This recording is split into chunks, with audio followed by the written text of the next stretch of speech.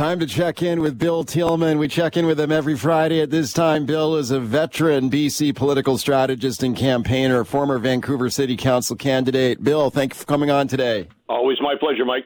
Okay, Bill, let's talk about the fight over the carbon tax here now. This leaked email here from the provincial energy minister. Well, this is cloak and dagger stuff here. She she printed out this email and then dropped it on the floor of the legislature yesterday. And guess who found it? BC United, the opposition, got their hands on this thing. So I'm taking a look at it now, Bill. It says, we could announce we are going to use the carbon tax revenues to freeze BC hydro rates for people. Give the people a big and shiny affordability measure in the budget. Oh, man. You think they're sort of panicking a bit here? What do you think of that? Well, there's no happy, shiny people in Victoria in the government today after seeing that memo come out, Mike. It kind of reminds me of when Vancouver Mayor Kennedy Stewart's team lost the fundraising list and all hell broke loose. Oh, yeah. After that one in the last year's election. This is the, unfortunately for Energy Minister Josie Osborne, this is the inner workings and the inner thinkings of a key member of cabinet on a key topic suddenly becoming public. And so I guess the first lesson is never write yourself a memo and print it and then carry it around with you because something's happened somehow. But it clearly indicates that Premier David Eby and the NDP government are concerned about the growing problems with the carbon tax or growing concern about the carbon tax by voters. And I have to presume that anytime you see a government that's concerned, you have to presume they've seen some polling that says this is a big issue as well. So, personally, if someone wants to give me a freeze on my hydro rates, I'm all in favor of that. So from that perspective, it's not like it's a disaster memo or something. So that's the good news for Josie Osborne, but not the kind of thing you want to have happen on your watch. Well, especially when they're pointing a finger at Kevin Falcon, the BC United leader, and saying that he's turning his back on climate change because he wanted to give people a break on the carbon tax. And now here's their own internal memos considering the same thing. So you're right. I mean, this is a little look into how the sausages are made here in politics here. Yeah. So I'll give them a big shiny object here on the carbon tax rebate on your hydro bill. Let's listen to the energy minister here. Now, she admitted that, yeah, this is her email, and these are her words in this leaked email, but she's standing by it here. Let's have a listen to her. All ideas are on the table, and we're going to continue to press and look for everything we can do to support affordability. We know we're in the middle of the biggest transition that our economy has seen. We're going to keep pushing for investments into BC's clean economy, but we have to do this in a way that's affordable for British Columbians. Okay, so now all of a sudden they have to be affordable with the carbon tax here. That's the energy minister, Josie Osborne. Now here's Kevin Falcon, BC United leader. It was his staff that found this memo lying on the floor of the legislature. Let's listen to him.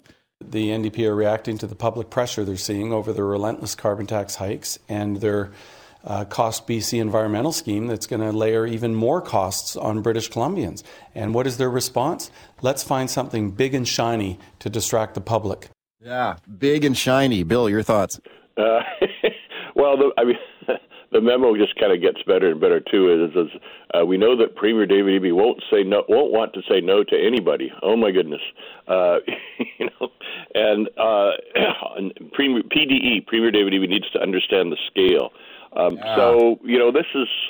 Like you said, this is you don't want to see the sausage making or how they do legislation, is the old saying, I think, from Bismarck.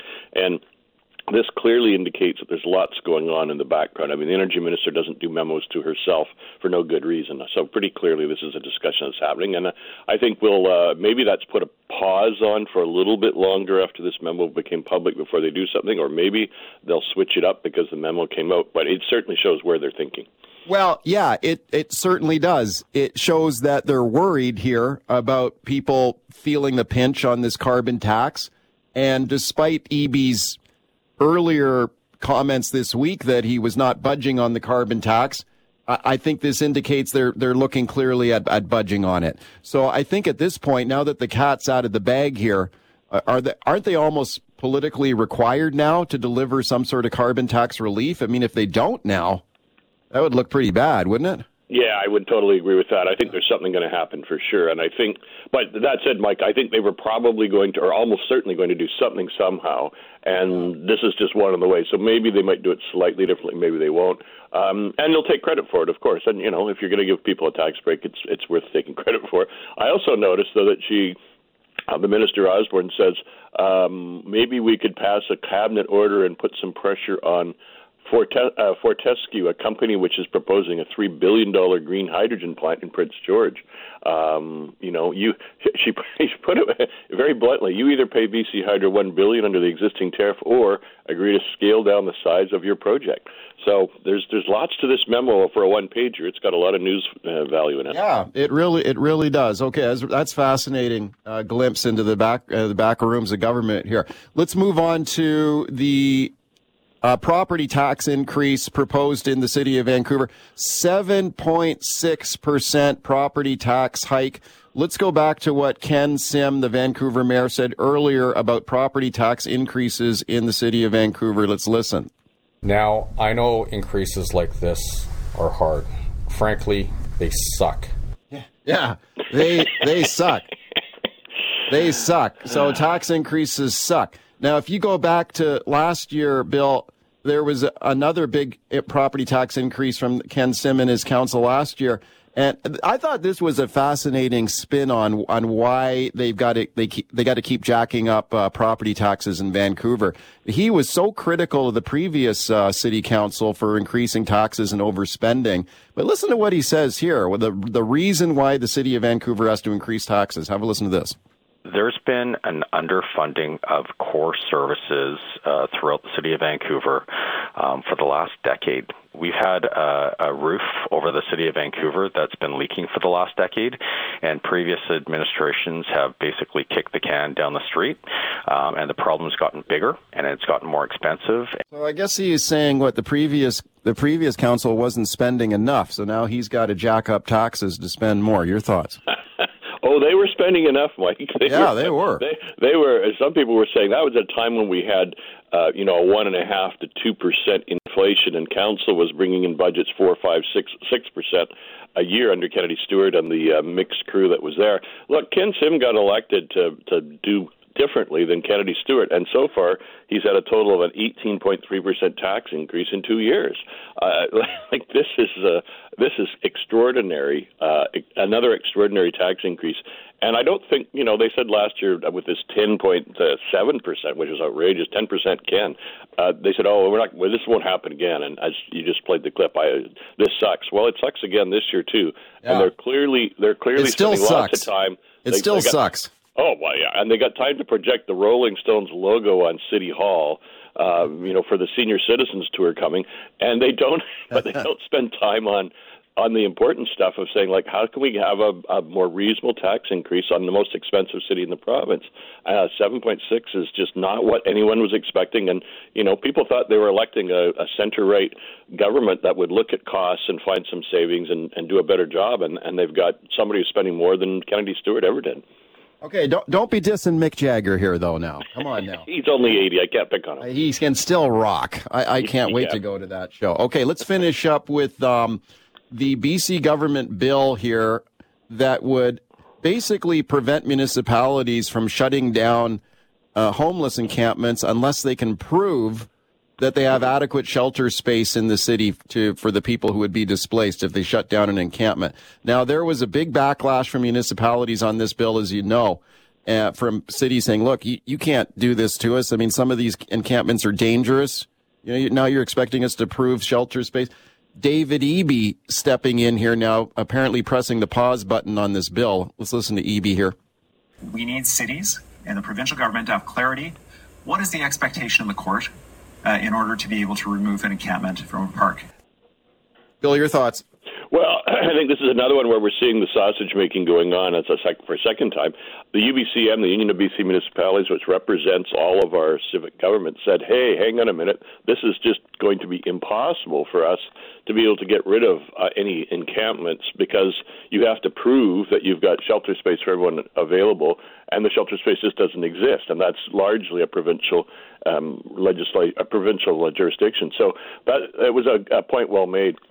I'm glad the government did pause this, and they have to figure it out. But, you know, we need, and I think Mayor Leonard Krog from Nanaimo has raised it publicly yet again, we need to start talking about putting some people into mandatory treatment, mandatory rehabilitation, because we're not doing them any favors leaving them to rot on the street in terrible weather without shelter, looking for shots of fentanyl. That's no life for anybody. So I hope this promotes within the provincial government a good discussion of what we should be doing here, because what we have been doing isn't working pretty clearly. Let's go right to your phone calls here. Len in Nanaimo. Hi, Len. Go ahead. Well, hi. I'm just wondering, I mean, these are open-air, outdoor palliative care from what I see in my streets. I live downtown, and it's just an open-air palliative care. And I'm wondering if it's time to start discussing, anyways, the idea of suspending the civil liberties of people that can't look after themselves. Well, we get into the whole involuntary care question. Thank you, Len, for raising it. And Bill, it sounds like there's a lot of people talking about this, but it doesn't seem to be moving in any direction. Your thoughts? Well, there's always the question of someone's civil liberties, of course, but there's all sorts of reasons that people get taken to some form of custody, and they don't always get arrested. Some people go to the drunk tank but don't get arrested in order to not drive a car or hurt themselves or anybody else. So there's all sorts of reasons. There's things medically where people are restricted in their limits in their travel because of illness, something contagious. So the legislation is certainly possible, and other jurisdictions do that. The challenge is the political will, but I think there's a strong majority that would support a limited version of this, and certainly we could see with some of the more extreme cases first and say, like, we're going to try and help those people first and see how it goes. I think somebody who is articulate, can represent themselves in court, but happens to be using heroin and fentanyl probably aren't going to be put into a mandatory treatment program. But, you've seen it, Mike. I have. We see it in Victoria, Nanaimo, Vancouver, all across the province. People who are clearly suffering, who are clearly not able to fend for themselves. Right. Yeah, no, we all see it. Jim in Surrey. Hi, Jim. Go ahead. Good morning, gentlemen. You know, this 7.6% tax increase in Vancouver is like Surrey's dream day at the tax table. We're going to be in for a 27% tax increase here, gentlemen. And Surrey gets pounded into the ground with taxes. Vancouver gets a 7.6%. Are you kidding me? 2 carbon taxes, 2 police forces. What a bungle up this is. It's disgusting, really. We all breathe the same air and drive on the same roads down here in the Lower Mainland. The only thing that separates us is a bridge. Think about that for a second. Okay, thank you, Jim, for the call. Well, it does seem like in Surrey there is a big looming tax hike because of the cost of the policing transition bill, and this is why you see the mayor, Brenda Locke, talking about the NDP police force, as she calls it now in Surrey, because she wants to pin the blame for this right on the provincial government. Oh, yeah, and she made it very clear that Surrey taxpayers are going to get a line item in capital bold red print saying, due to policing service transition brought about by the provincial government. The funny thing is in Vancouver, we've had a total of 18.3% tax increase. We don't have a new police force. We didn't get a transition or anything. This is just spending on all sorts of things. So I feel badly for people in Surrey. This is going to be an expensive venture, that's for sure. It is. And they voted against it in the last municipal election, and provincial government just doesn't want to make any move on that to reflect that. And I think there's going to be more trouble ahead, as we've talked about so many times. The battle goes on. Stephen in Burnaby. Stephen, you got 30 seconds here. Go ahead. Hey, thanks for taking my call. Sure. I'd really like the city to take a look at things that don't make any money, such as bike lanes. This is a huge cost as a percentage of square footage of the land, and we don't charge the bikers anything. No licensing fees, no insurance, no costs, no nothing, and it's all a cost for the taxpayer. Okay, Bill. Well, there's lots of things that don't make money, but I have to admit I would be very interested in looking at a scheme where you license bicyclists, and in order to ensure that everybody pays their fair share for all of the maintenance of the roads and bicycle lanes, everything else. Bill, thanks for coming on today. My pleasure.